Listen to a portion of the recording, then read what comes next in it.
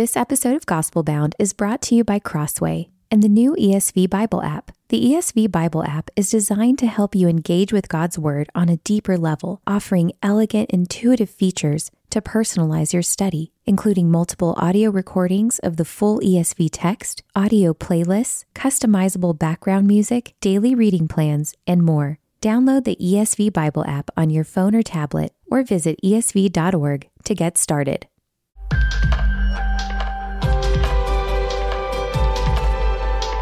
You're listening to Gospel Bound, a podcast from the Gospel Coalition for those searching for firm faith in an anxious age. I'm your host, Colin Hanson. A recent article in New York Magazine included this bombshell. Roughly 30% of American women under 25 identify as LGBT. For women over 60, that figure is less than 5%. Now, I can't find anyone who believes this number can really be that high. To acknowledge such a dramatic shift in such a short period of time would be nothing sort of a world-changing revolution. But we know about rapid onset gender dysphoria among adolescents and teens. And we've seen the prevalence of social contagion in our Instagram age. So is such a revolution in human sexuality so unthinkable? This revolution may be sudden if it's actually happening, but it's no more dramatic than what we've seen unfold in the West in the last 60 years. Historian Carl Trueman covers that ground in his new book, The Rise and Triumph of the Modern Self: Cultural Amnesia, Expressive Individualism, and the Road to Sexual Revolution, published by Crossway. But he locates the sexual revolution within a broader change in views of the self and identity. Trueman joins me in this special extended episode of Gospel Bound to help church leaders understand what's happening. I've seen Carl say that apologetics used to be about explaining the church to the world, but now it's more about explaining the world to the church. And that's what he does in The Rise and Triumph of the Modern Self, which is my pick for the most important book published in 2020. So I'm eager to learn more about this road to revolution and also ask some of your listener questions on this subject. So Carl, thank you for joining me on this episode of Gospel Bound. Great to be here, Colin. Thanks for having me on. Well, Carl, what led you to embark on this journey of research and writing? Your interests range very widely, about as widely as any historians I know. I don't think I would have assumed a decade ago from your work on church history that you'd go in this direction. No, I would not have assumed that either. It's something of a break. In terms of content, at least, with what I've typically done in the past, which has been a focus very much on 16th and 17th century Protestant thought. The immediate context for the book was a three-way conversation I had 5 or 6 years ago with Rod Dreher from the American Conservative and Justin Taylor from Crossway. And they wanted somebody to do an introduction to the work of Philip Rieff. And I looked at Rieff, thought he was interesting, and thought I'd take up the challenge. So I started to work on that. And it soon became clear that a more interesting book would be, and a more useful book would be, not simply an introduction to Rieff, but a book that took some of his ideas and used them to decode or understand what was happening in our culture. At the same time, I was at that point in time a pastor as well, and pastors are faced with concerns and questions that come from their congregations, many of which, in my experience, tended to focus on issues relating to the sexual revolution. Remember, one particular question I was asked by a congregant was whether he could use the requested pronouns at work to refer to a transgender person. Was that something that a Christian should refuse to do, or was it something that a Christian should comply with? And I was also aware that a lot of Christians were wrong-footed or thrown off balance by the apparent speed at which the sexual mores of society are changing. 2015 was the Supreme Court judgment on gay marriage. It seems like a lifetime ago now. No sooner had gay marriage been recognized at law by the Supreme Court than we seemed to have an avalanche of transgender issues impacting us. And so I was interested in trying to explore why this is happening so fast. And as you pointed out in your introduction, what I discovered as I was working on this book was that actually it appears to be happening fast, but the fundamental transformations that make this possible are very deep-seated and long-standing. So the book had a kind of pastoral origin as well.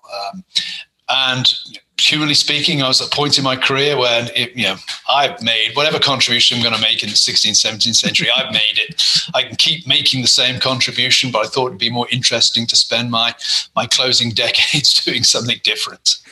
Was it a difficult transition? I mean, did you have to come up to speed on authors like Philip Rieff, or were you pretty well conversant already and you just needed to organize your thoughts? I had to do a lot of reading, and I'm grateful to you because around about the same time, I think it was you that asked me to contribute to a book on Charles Taylor. I'd read Taylor, but that made me go back and spend a lot more time studying Taylor, and he features in the book too. So I wasn't building from scratch, but I was certainly having to expand the canon of books that I read, and I was very fortunate and privileged to be granted a one-year fellowship at Princeton University by the great Robbie George, which gave me the time to devote to the catch-up work I'd got to do. Yeah, I'm glad you dropped that book, Our Secular Age, 10 Years of Reading and Applying Charles Taylor, which came out in 2017 on the 10-year anniversary of his landmark book, A Secular Age. And you're exactly right. I mean, one of the reasons I love your book, The Rise and Triumph of the Modern Self, is it does in a similar way what Charles Taylor did of helping people to understand not merely what's in front of us, but what's behind what's in front of us, which is, I think, vital for us being able to understand the challenges and to be able to respond to them effectively and faithfully. I was going to ask, for whom did you write the book? That's one of the things I think a lot of people are going to ask, because it's an incredibly compelling read. I moved quickly through it. I was just fascinated. I kept looking, Carl, of like, there's going to be some point in this book where I fall off. At some point, I'm going to lose the trail. At some point, I'm going to start to disagree. And it never happened. I was really surprised. It isn't about you. It's just about the complexity of this subject. But I do, because of some of the work you just talked about there, that you and I have done together in the past, I'm fairly conversant with a lot of the ideas in here, but most pastors are not, which is why I think it's such a valuable resource. So who do you have in mind as the intended audience? Are you thinking mainly pastors or lay leaders in sight here? Or are we just talking academics? Who are you thinking? I didn't have any particular constituents in mind. I wanted to write, I suppose if I was to generalize, I'd say I wanted to write for the kind of people that read the First Things website or First Things magazine or Touchstone, and are not scholars, but are thoughtful and informed people who want to have a thoughtful and informed approach to the subject. I was very careful in the way I wrote it. It's not really until the last chapter that I tipped my hand as a Christian. One level, it's very clear from the forward, etc. I'm writing as a Christian, but I wanted to write in a way that was explanatory rather than evaluative a lot of the time, because I wanted people to not to get carried away by rhetoric, but to follow the line of argumentation.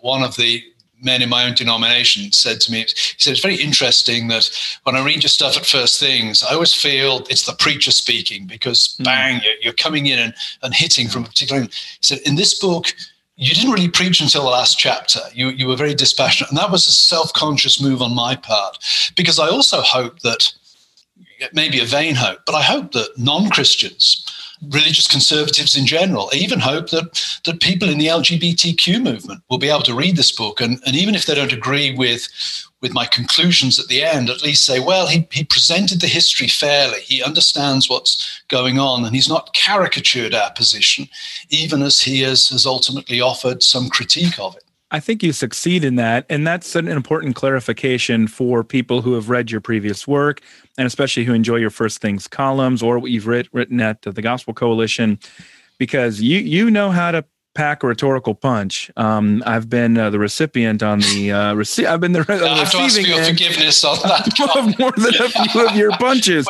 So we get older and wiser.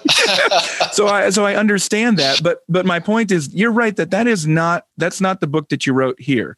Yeah. But it doesn't mean it's poorly written. It just means you're right. There's a more dispassionate tone when it comes there, which is part of what allowed me to move through it so quickly. And I do think it can reach those audiences. And I might encourage listeners and viewers following with us here to find somebody within your community, especially if you're in an academic community, with whom you might read the book and then you might talk it through. I know that Christians are not necessarily equipped to understand these changes, but I'm not sure most other people who are completely supportive of what's happened in the sexual revolution understand its own evolution. And I think it is beneficial for that group as well. And now I think I detected, Carl, an homage to Charles Taylor in the beginning. Taylor famously starts The Secular Age by saying 500 years ago, you took for granted that God existed. This is the story of how that came to be fraught and how that, we've lost touch with that narrative. And you write not long ago, maybe 30 years ago, that this statement, "I am a woman trapped in a man's body," would have been incomprehensible. And now I might say it's incontestable. Yeah.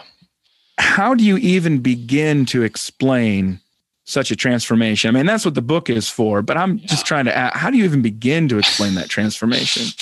Well, that was, one of the biggest headaches in the book was actually getting the structure right. I was very grateful that Grove City College provided me with a couple of research assistants whose job was essentially to read what I wrote and tell me if it made sense to them and to try to find some coherence. I think the way I ultimately solved that problem was to think, okay, what does society have to assume is true in order for this statement to make sense? And one of the big assumptions, of course, is society assumes that one's inner feelings, within some limits, but generally one's inner feelings are the real foundational, definitive point of who you actually are. So big part of the narrative is exploring how do we get to a point where my body has less authority than my emotions or my sentiments.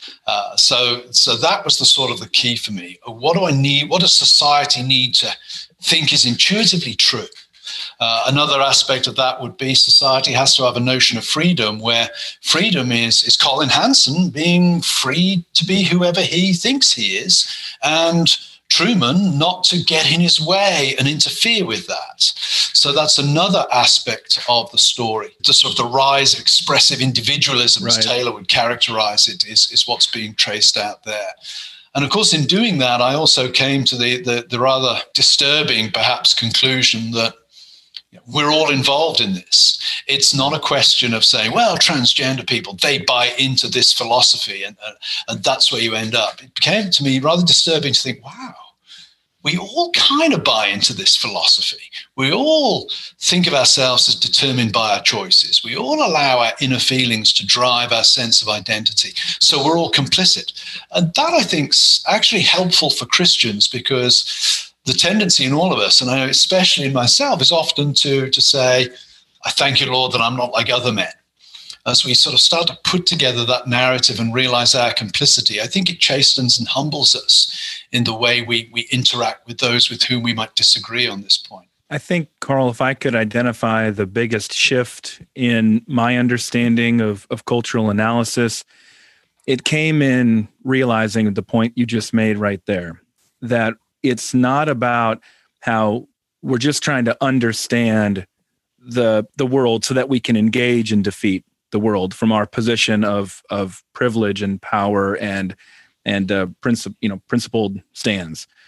It's more about we are being compromised ourselves in ways that we seem to take for granted.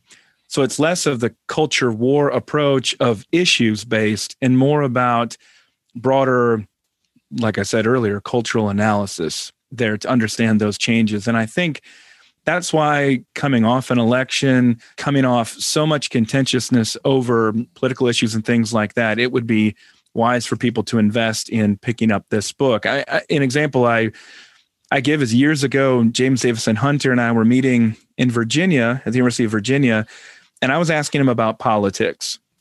And he dismissed me as if my questions were completely irrelevant. And I was a little miffed. Why is that the case? And he said, well, you're talking to me about the weather. I'm thinking about climate. And I thought, wow, it's affected a whole shift for me. And that's what you're doing here. You're doing climatology for us. And I think that's important. And, your reference to culture war there is very significant. One thing that's become very clear to me, teaching undergraduates, I've gone back to teaching undergraduates at Grove City colleges, the language of culture war doesn't resonate with most of them. And so the task of those of us who want to defend the faith and articulate what we consider to be the appropriate model of human flourishing, worshiping God, enjoying God, looking forward to being with him forever, we have to adopt a different strategy. And I think that, that emphasis upon the climate, as James Davison Hunt puts it, naturally draws you away from the rather stark and aggressive battle lines of the culture war. The culture war, in some sense, I think, is over at this point. The culture is what it is, and Christians now have to learn to be persuasive within that overall climate. We need to also learn to be persuasive with our own children. Yeah. I think one of the things I'm most concerned about is I continue to hear report after report after report of strong Christian church leaders for whom, when talking with their children, a biblical sexual ethic is incomprehensible to them, even if they've been formed in the church. What do you see teaching undergrads in a Christian college environment? I think that's much the same. I would certainly, the work of my colleague, David Ayres. David's done a lot of work on attitudes among religious conservatives towards sexuality. And this is an area where really there is a massive generational shift taking place. When I was a pastor, I remember another pastor saying to me, never assume that anybody under the age of 30 necessarily agrees with your view of sexuality. I think for the longest time, the Christian sexual ethic was also the general cultural sexual ethic. And that made us very lazy about thinking about how to articulate these things because we thought they were self-evident and obvious. My experience of teaching undergraduates is at a place like Grove, where a lot of the students come from good Christian homes and they're good Christian kids. They want to be faithful and they know what the Bible says, but they don't know why the Bible says it. And we need to be persuasive by providing them context, by allowing them to understand why they might struggle with what the Bible says, by pointing them to that God doesn't command these things simply as an arbitrary whim. They connect to a holistic view of what life is. So I think Protestants really need to play catch up on that kind of game, deepening our sexual ethic in a way that we've not had to do for many, many generations, precisely because the culture has essentially been in the same place that we have. And that's no longer the case. How is it that a biblical sexual ethic that has played such a cornerstone role in the development of Western culture? I don't know if you're familiar with Joseph Henrich's book, The Weirdest People in the World. Just came out. I just got it the other week. I've not had a chance to read it. All right. Well, it's too big a tome for term time. when people read Carl's book, then they can turn to that one. But he's arguing that more or less the whole concept of Western identity, Western educated, industrial, rich and democratic, is because of the church's imposition of a biblical sexual ethic, which broke up the clan structure and created the nuclear family, which then allowed free associations and things like that. But how did we go from that situation to all of a sudden it being unthinkable, and then it becomes just under this umbrella term of oppression? And it's like the old British skit with Hugh Laurie. You look around at each other and you're like, are we the baddies? Like, how did we become the baddies here? Yeah. Well, in some ways, that's the story of my book. It takes me 400 pages to get that. I think, there are many aspects to that story. One of them is, I think, Freud's notion that we're defined by our sexual desires. whether that's true or not doesn't really matter. I always say to the students, just because an idea is false doesn't mean that it doesn't come to grip the imagination and drive human motivation. And I think his idea that we're defined by our sexual desires is very appealing and contains a certain amount of truth. And that's come to grip the imagination. And of course, it morphs into a political form, because as soon as you make that move that we are our sexual desires, then political liberation gets closely connected to sexual liberation, because sexual codes become oppressive means of preventing me from being who I really am. So that's one side of it. I think another side is technological. For the longest time, traditional Christian sexual codes did reinforce the kind of technological, industrial, capitalist kind of society that the West had become, where disciplined work habits and personal responsibility in one's private life were closely connected. The guy can't go around getting lots and lots of girls pregnant, because that will cause all manner of social problems. Right. The advent of the pill, the advent of cheap contraception, the advent of drugs that help combat sexually transmitted disease, all of these things essentially sort of separate what we might call the public disciplines from the private disciplines. That we can have those public disciplines now of hard work, and we can still play as we wish in private, because the two don't really kind of collide in a way that they would have done 100 years ago. So there are a lot of aspects to that story. On the one hand, there's the intellectual aspect that slowly trickles down.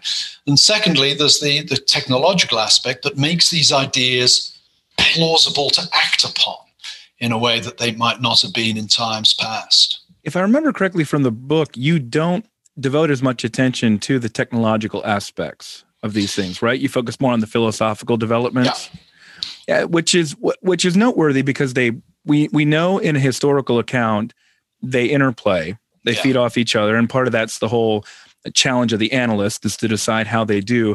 And one thing you did in Our Secular Age that I thought was so significant is, and I've seen it from others since then, but you talk about the role of the automobile in church discipline. Why does church discipline disappear? Because at the point where you can simply drive to a different congregation, even in your same denomination, what power do you have of locking people out of the fellowship and treating them as unbelievers? But why didn't you give more attention to the technological developments in this particular book? That's a good question. On the one hand, I did not want to write something of the length of A Secular Age. 400 pages. It would been 800 pages. You're right. I do. It was certainly not because I don't think that aspect of the story is important. And I say right at the very beginning, this is not an exhaustive account of how these changes have come to dominate society. I do allude to technology on a couple of occasions, right. And certainly in the section on pornography. I think one cannot separate. Pornography shapes the way people think about other people, about the way they think about sexual morality, and the triumph of pornography in contemporary society cannot be separated from its technological fall. You're right. Yeah. In times past, there were obvious social restraints that prevented people from indulging this. Now anybody can indulge it in what at least they imagine is private. It may practically be a little more complicated than that. But other than that, the technological story is it's another story in itself. A little bit like, I think there's another aspect of the story I don't really address, and that's the institutional aspect. One of the things I think that facilitates the rise of the sort of the plastic notion of the self, where we can invent ourselves, is the liquidity of institutions, that we now live in a world where the typical solid anchors that would have allowed us we could grab hold of to give ourselves firm identity have dissolved. And I think that too has a huge impact on how we think about ourselves. No longer do we get born, married, and die in the same location.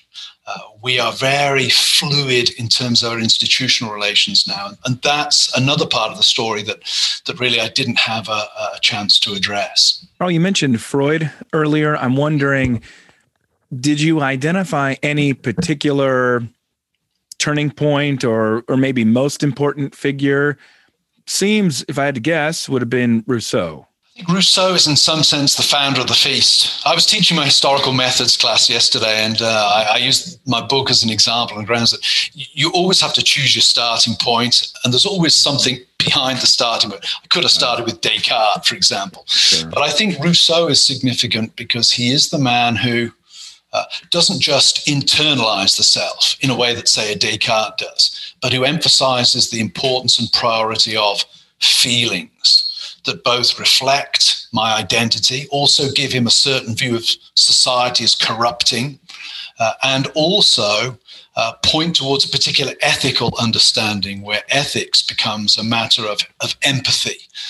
And all of those things, the internalization of the self, the priority on my feelings as determining who I am, and empathy as the foundational ethical category, all of those become very important in the modern moment, particularly vis-a-vis the sexual revolution. So I would say Rousseau is the kind of founder of the feast. Obviously, his ideas are developed and transformed in subsequent centuries, but he's the man who really sets the ball rolling. Can cover a lot of ground in discussing the development of Western thought and history in A Tale of Two Genevans between Calvin and Rousseau. One thing that comes up often at a level of sheer confusion, and I wonder if it's mere political convenience or what, but how are we supposed to reconcile the comments about being born this way with as an unchangeable sexual orientation, a fixed sexual orientation, with fluid gender identity? Yeah, well, I think you're spot on there when you say, well, I don't think we can reconcile. I think this debate proceeds on the basis of ever-changing rhetoric and ever-changing goalposts. And I would say those things, two things are not compatible.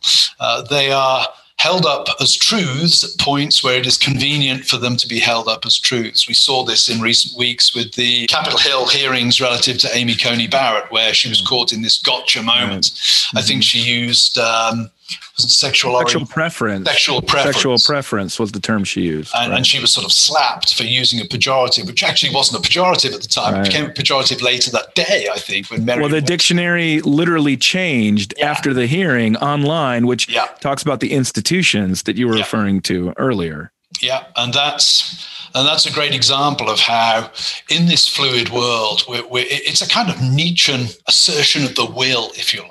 We're up against goalposts that are ever changing and will always be set in such a way that we can't score the goal, I think, as conservative Christians on this one. And it's not just us. Of course, it's J.K. Rowling. It's anybody who is either coming from a feminist perspective or a feminist and lesbian perspective, as in the case of Martina Navratilova, taken a lot of heat for not understanding how these things, a concept of femininity, which is central to both feminism as well as lesbianism, is supposed to coincide with what is seemingly a purely stereotyped femininity that comes with transgenderism, which also has no biological referent and can change at any given moment and requires every other definition of what it means to be female to change in its wake. It's clear that these two, they can coexist in a pure kind of rhetorical cudgel. I mean, that's probably how it works. But is there a sense in which one of the two does need to win? Is the liquidity of transgenderism ultimately going to triumph? Because, I mean, that's what I thought after Obergefell was the day after Obergefell, now it's on to transgenderism. Yeah. I guess what I'm wondering, Carl, is there anything beyond transgenderism? I'm not sure there is, just because transgenderism requires the complete and final divorce between biology or any fixed identity. Yeah, I mean, you're pointing there to the sort of the idea of queer theory, essentially, where all categories are destabilized. Right. And I think, what one always hesitates to say there's nothing beyond transgenderism. I know.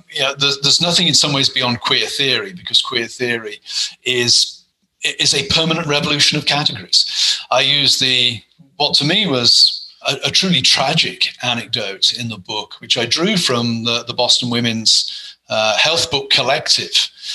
Our Bodies, Ourselves. It's a sort of standard feminist text. So I drew an anecdote from there where there's a woman, she's a lesbian, she's been living with another woman for 10 years, and the woman she's living with transitions to becoming a man.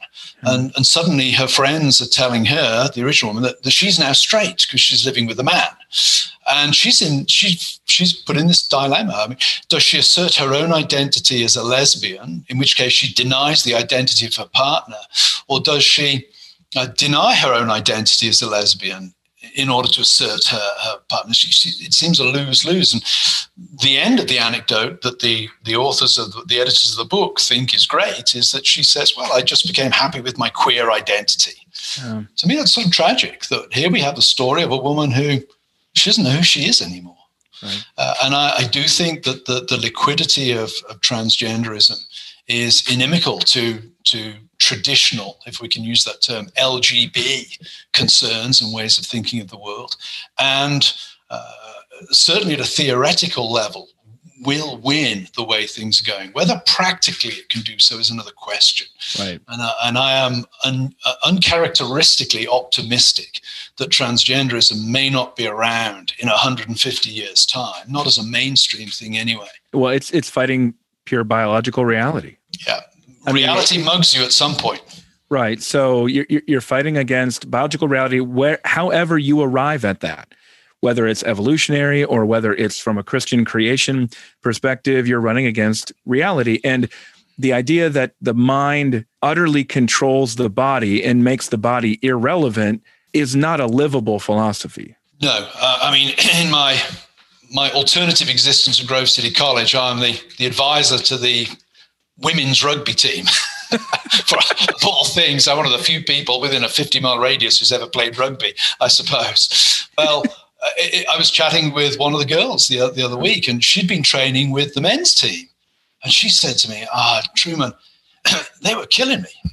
Yeah. She said, they just hit so hard. And I said to her, you need to be careful. You don't want to train with them because you're going to get seriously injured because guys are on average bigger, stronger, faster, more powerful than you.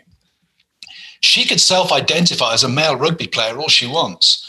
She's going to be a quadriplegic if she goes onto a rugby field and expects to compete. So I think you're absolutely right. Biology is clearly significant.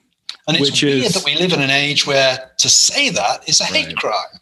Which is why it doesn't typically run that direction. It runs in the only direction that it could, meaning the men self-identifying as women and then competing as women where they can dominate.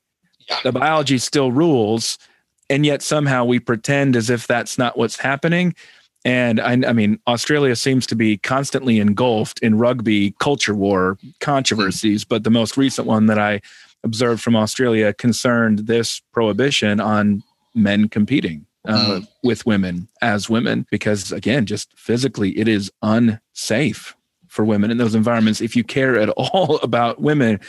Now, Karl, this is not the first time you've written about different Karl Marx. He seems to hang over everything in discourse today as a kind of specter who's haunting conservatives, but he's typically associated with class warfare, not the sexual revolution, at least in most of how I was taught him in my curriculum on European history. And I think we were assigned Communist Manifesto like 4 times in classes or something. So what role does he play in your narrative? He's very significant for a number of reasons. One, he's part of a general 19th century move that I won't say abolishes human nature, but certainly historicizes it and relativizes it.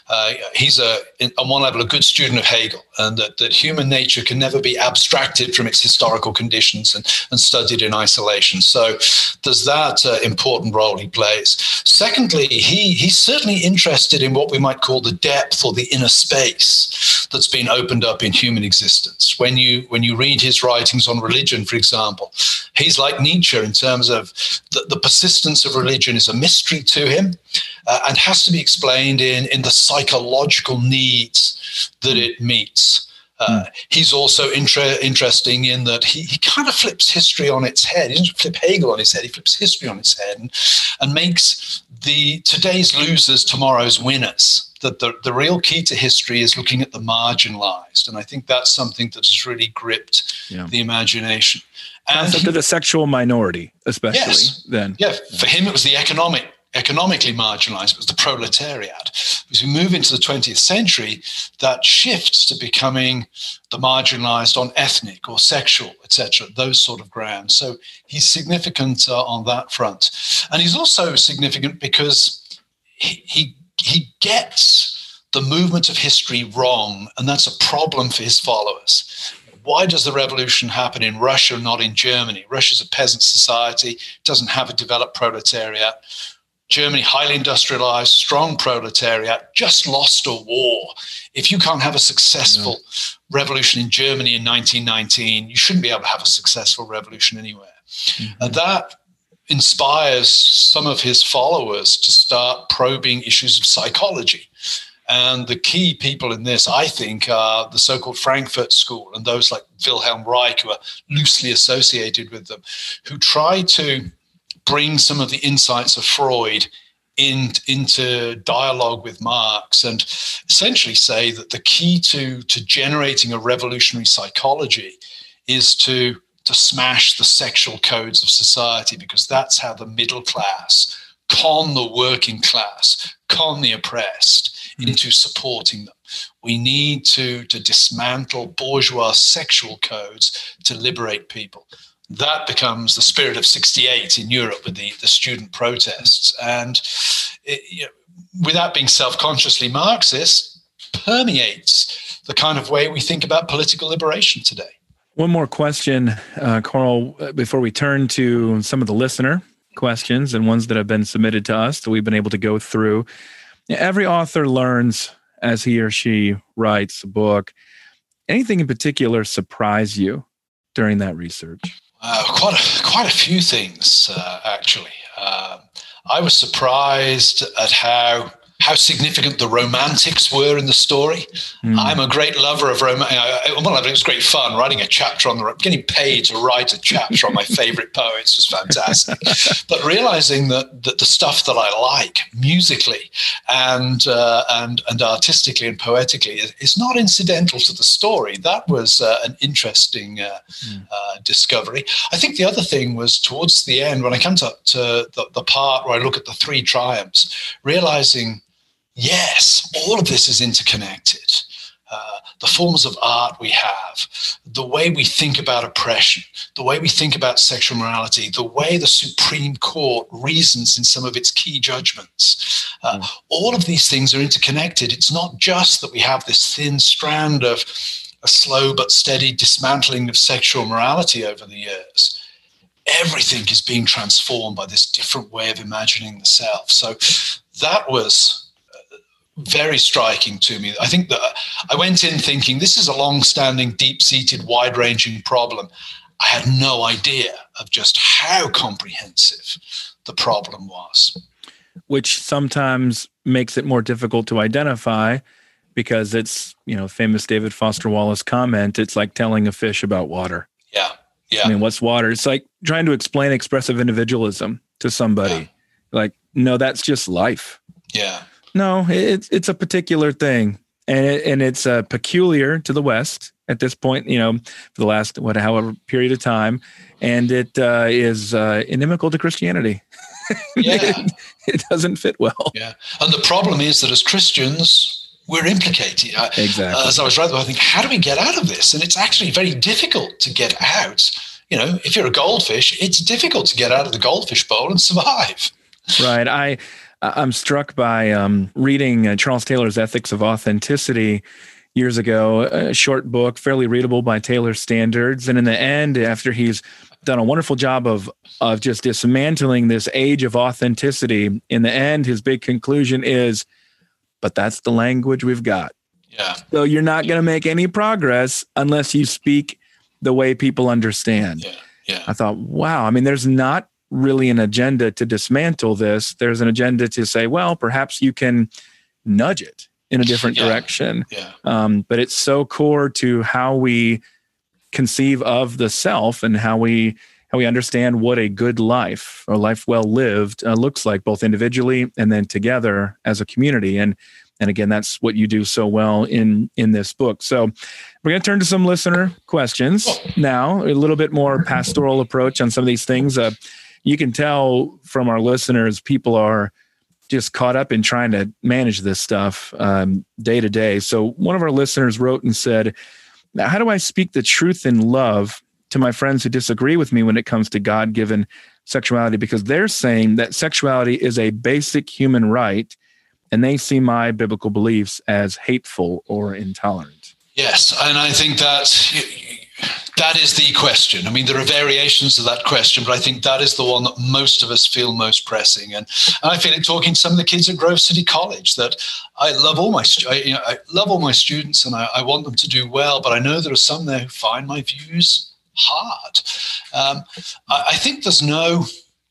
The answer is not a simply epistemological one. There's no magic bullet. I mean, it would be tried but true to say the thing that makes unbelievers is they don't accept biblical authority. So simply quoting the Bible at them isn't going to solve the problem. But I also think it's hard to argue from natural law or something like that. Arguments that I find quite compelling will not work with those who are deeply embedded in the kind of radical, expressive individualism in the world around. Emotivism. Yeah. The best I can do, and I'm no expert in this at all. I'm in the same boat as the person asking that question, wrestling with how to go about this. One, I think a one-size-fits-all answer probably doesn't work because every human relationship has its unique aspects. Two, though, I do think a big part of the solution, and I sort of point towards this at the end of the book. It's interesting that the person said friends, and where there's a friend, there's hope, because there's always hope that at minimum, this person might ultimately turn around and say, well, I think your views are crazy, but the way you relate to me and the way I see you relate to other people and the friendship you have indicates that it's not hatred that's driving you, it's confusion. So I think the key is the context in which these discussions take place, that it's important that they occur in the context of community and friendship. I do think Rosaria Butterfield is a classic example of the example, not a example, but the example. Her conversion is rooted in the friendship she has with this pastor. And they built a real, true friendship before they ever got into any of the nitty-gritty of the difficult stuff that divided them. And I think friendships, one cannot underestimate the power and importance of friendships in this context. So no magic bullet there, but I would say continue to be a friend. Continue to be a friend, and your arguments may gain plausibility simply because you're a caring, loving friend to that person. Much of the first 10 years of my career, Carl, was watching, you think about the 2004 presidential election, the so-called values voters, all these bans on gay marriage. Many of those years were watching the West simply be overtaken with gay marriage and transgenderism and things like that. Things that were impossible to imagine in 2000 were simply taken for granted in 2010 or 2015.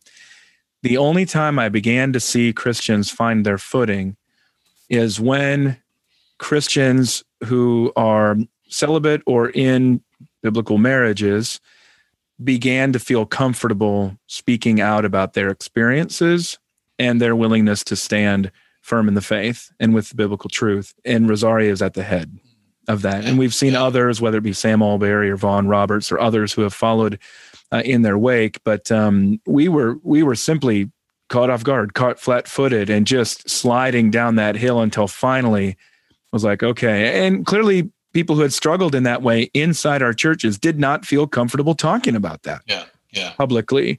And so that was the big hurdle. But once that hurdle was jumped, it seemed as though, okay, now we've got a fighting chance here to be able to help people to understand personally and relationally what we mean about this unchanging biblical truth.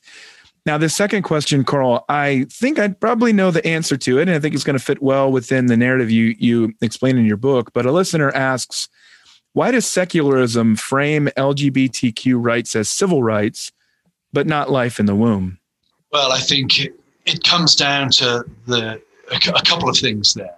First of all, the notion of personhood is important, and personhood is increasingly, I think, understood in an expressive individualist climate as a kind of independent self-consciousness and a denial of dependency. Just as an aside, I always said, Rousseau's philosophy is built on this idea that man is born free and everywhere is in chains. If ever there's a self-evidently wrong statement, it's that. Man is born utterly dependent for an unusual period of time upon his parents. But the myth, the image of the self that grabs hold of us is an expressive individual one that prioritizes individual rights rather than dependent duties and responsibilities. And that creates, I think, a natural adversarial state between the individual and anything else. So the way that pregnancy is conceptualized in our society is kind of adversarial, that the embryo in the womb is an invader, a parasite. It is jockeying for the rights of the mother, and the mother, as a more mature and independent self-consciousness, is always going to win. The LGBTQ stuff operates with a sort of similar frame in that you're choosing your own identity. You're setting forth your identity, and you're requiring that to be recognized by others. So I think both of them operate with the same kind of model of self-conscious, free personhood. But in the one case, the embryo lacks self-consciousness, lacks personhood, and stands in an adversarial relationship to the one who does. Yeah, I would add a little bit, informed by Ross Douthat and Rod Dreher's writing in particular, that the rest of the sexual revolution depends technologically on abortion. It becomes the backstop that allows the free expression of sexual activity, because it eliminates the one consequence, or one of the chief consequences, I should say, of sex. It takes sex out of any kind of story and makes it a joyful moment with no significance beyond that. Right. This question is not directly addressed in your book, but I think it fits broadly within the same understanding. A listener asks, how do we determine biblical gender roles versus secular or traditional gender roles? An easy one. I'm going to give you 30 seconds. Now go. Yeah, well, I mean, I am both a radical misogynist and a radical feminist, depending on which Twitter feed you read, I believe. I think there's some basics there. Women can conceive and have children. We can start with the real biological basics. I think beyond that, there is a lot of flexibility. You've done this, Colin. Anybody who's traveled to different countries will know that the relationship of men and women is constructed differently in Britain, to South Korea, to North America, to China. We have to allow, we've got to be careful that we don't reify our own cultural preferences. On the other hand, I think we do need to acknowledge that there are key biological differences. We talked about some of them on this program. Women are, by and large, physically weaker. That doesn't mean that every woman is physically weaker than every man, but by and large, that is the case. Women can conceive and have children. Women can breastfeed. There are clear roles that women have that men cannot have. So I simply think on this, we need to be sensitive to our cultural predispositions without dissolving the relationship between the difference between men and women in its entirety. It seems that I've noticed, Carl, in publishing last 10 years in particular, that writing anything within an internet context on gender roles is virtually impossible, because people bring so many different fraught expectations and anger and experiences and fear to the conversation, and not to mention a global perspective, that it's very hard to write on this topic and have somebody speak in a way that transcends some of those differences. Now, the Bible says enough because that's how God has set it up to be, but it doesn't also say as much sometimes as we would want it to say on these things. And so it seems to me that we're stuck with one group pushing for, no, in an era of what we're talking about here, you need to reassert the difference, the complementarity of the genders. Yeah. And then another group saying, but we're dealing with a long-term legacy of cultural appropriation and stereotyping there that doesn't make sense either historically or internationally. So it seems like both perspectives are valid, but we can't figure out how to make them both work together. It's that whole middle ground that we can't, and I don't mean middle ground as in a little bit of that. I just mean it's like we're back to back and we can't figure out how to go face to face and to move forward together. Yeah, and I think at a particular time like this, when culture war, I think, is coming to an end, but is certainly still being fought fairly vigorously, there can be a temptation for Christians to react against the extremes. It seems to me that it's been interesting what's happened on some complementarian side of things, which have gone in a more radically complementarian direction. I can understand that as a reaction to transgenderism. There's a danger, I think, that we can overreact to things. The key is to try to hold, I wouldn't say the biblical middle ground, but to try to hold the biblical ground, not go beyond that which the Bible states, but not shortchange the Bible either. Here's a question from a listener, Carl, which is, I think, good for a historian. And I had the experience earlier this year of reading through Ron Chernow's Hamilton. And one thing I loved about it is how terrible it showed the founding fathers to be as human beings. I mean, except for Washington, he's kind of comes across as adult. But I mean, other than that, he sounds like a great guy. That's the kind of thing that, oddly enough, encourages me. I'm encouraged to know that people are people. Yeah. Whether their names are capitalized as founding fathers or whatnot. I mean, I should have known that biblically because that's every hero being torn down except for Jesus. But it's still helpful for me as a historian. And maybe that's the perspective that you could bring to this listener's question. This person asks, it seems as though we've crossed the line from differences that lead to disagreement to differences that lead to deconstruction or cancel culture. Is this just a misunderstanding of the past, or are we really more divisive now? That's an interesting question. I think that part of the problem is we seem to have lost sight of the moral complexity of human agency somewhere down the line. It's odd to me, for example, the debates that take place around, say, George Whitefield and slavery or Jonathan Edwards and slavery. I've always taken the opinion that anybody I studied in history was a mix of the good and the bad. Right. And the key is, I certainly don't want to follow Whitefield and slavery any more than I want to follow him on how he treated his wife. There are other problems with Whitefield. On the other hand, I don't want to throw out some of the good things that these guys did just because they were done by, I think you used the word, dolt. They were done by dolts. We're all doltish to some extent. And again, I think in the kind of polarized culture we're in at the moment, where we're craving identity, the usual identity markers, family, religion, nation, are kind of crumbling. One of the easy ways to grab identity is to find a tribe that we can belong to and demonize all other tribes. And the problem with that is it doesn't provide you with a very good lens for, say, parsing the moral complexity of human action. And one of my really big concerns today is that Christians are falling into that. And you commented earlier on about you'd been on the end of a few slaps from me over the years. I have consciously changed my style over the last 6-7 years because I don't want to be part of that kind of culture. I think it behooves us all to try to model approaches to issues that reflect that moral complexity and avoid that. I thank you, Lord, that I'm not like other men, this guy over here. Well, interestingly, Carl, when I was working on Our Secular Age, early 2017, I kept asking people, who do I need to include in this book? And I'm really happy with the lineup that we ended up with Michael Horton and Brett McCracken and Alan Noble and Mike Cosper and a whole Jen Michelle, a great lineup of people.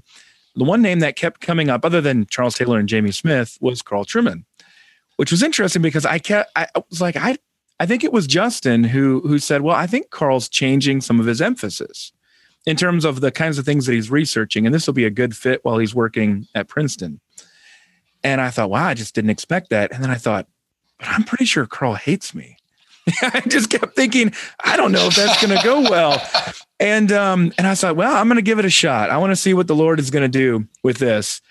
And I'm so glad that I did. And I'm so glad you responded the way that you did. I can give you the backstory on that. Go ahead. When I got your email, I was surprised. I thought, I assumed Colin thought I hated him. So I sent it to a friend and I said, what do you think? And this friend gave me good advice. He said, you should, when people are kind, accept their kindness. And I did. And I was very glad to do so. So, as I say, we get older and we get wiser, and hopefully we get kinder as well. Well, I love that, Carl, because I also had I was so encouraged by our exchange that I then proceeded to try that with somebody else who had been very critical of me. It didn't work at all. It, in fact, backfired on me in a major, very public way. Yeah. But I still thought, it's always worth taking a chance because, like you said, we do get wiser, hopefully, with age. And ultimately, God is honored. And in light of the challenges that we face, we need each other. Yeah. You mentioned you mentioned Robbie George. You've mentioned Rod Dreher. Both of us have significant theological disagreements with both of them. George being Catholic, Dreher being Orthodox, and yet when it comes to a lot of these issues, which are they're about our churches, they're about our public witness, they're about our children, they're about our collective future as a society, we need their help. We need to be working together wherever possible on these things. It takes no courage to take on other Christians by and large. It doesn't.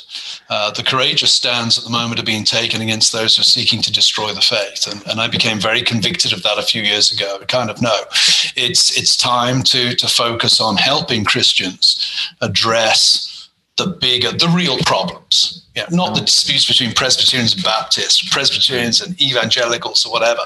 The real problems are the problems that the person in the pew, the Christian teaching in the public school, the guy at a company who's being asked to use gender pronouns. Those are the people who are taking really courageous stands. And those of us who have the luxury of operating in a Christian community, we should use our time to produce stuff that helps those people with those courageous stands that they have to take. In the most church-going city in America, Birmingham, Alabama, if you're a pastor or an elder, you will deal with the following issues. In the town where I sit right now, the state of Alabama has just approved a new gay charter school. Parents are commonly dealing with their children wanting to transition at elementary school ages or junior high ages within Christian homes. And if you do not celebrate gay weddings or things like that within your workplace or engagements, you will be ostracized and perhaps even fired from your job. Yeah, that's what's happening in Birmingham, Alabama, the most church-going city in America. If you're a pastor, you're going to be dealing with those things, and that's what your book helps to do. And that's why I'm so enthusiastic about it, Carl. Like I said, I think it's the most important book that's been published in 2020, and it's a good cap to the end of year one of Gospel Bound. So thank you for helping to celebrate that, Carl. And make sure everybody sees the book and they can pick up the book from Crossway. Crossway also did a beautiful job with the design, with the cover, with the feel of everything as they always do. And so, again, my guest on Gospel Bound, Carl Trueman, author of The Rise and Triumph of the Modern Self, Cultural Amnesia, Expressive Individualism, and the Road to Sexual Revolution. Thank you, Carl. Thanks, Colin. Thanks for listening to this episode of Gospel Bound with Colin Hansen. Join us next time as we continue the search for firm faith in an anxious age. Visit tgc.org/gospelbound to find transcripts and past episodes, subscribe to my newsletter, and suggest a guest or topic that will help you find hope in the gospel of Jesus Christ.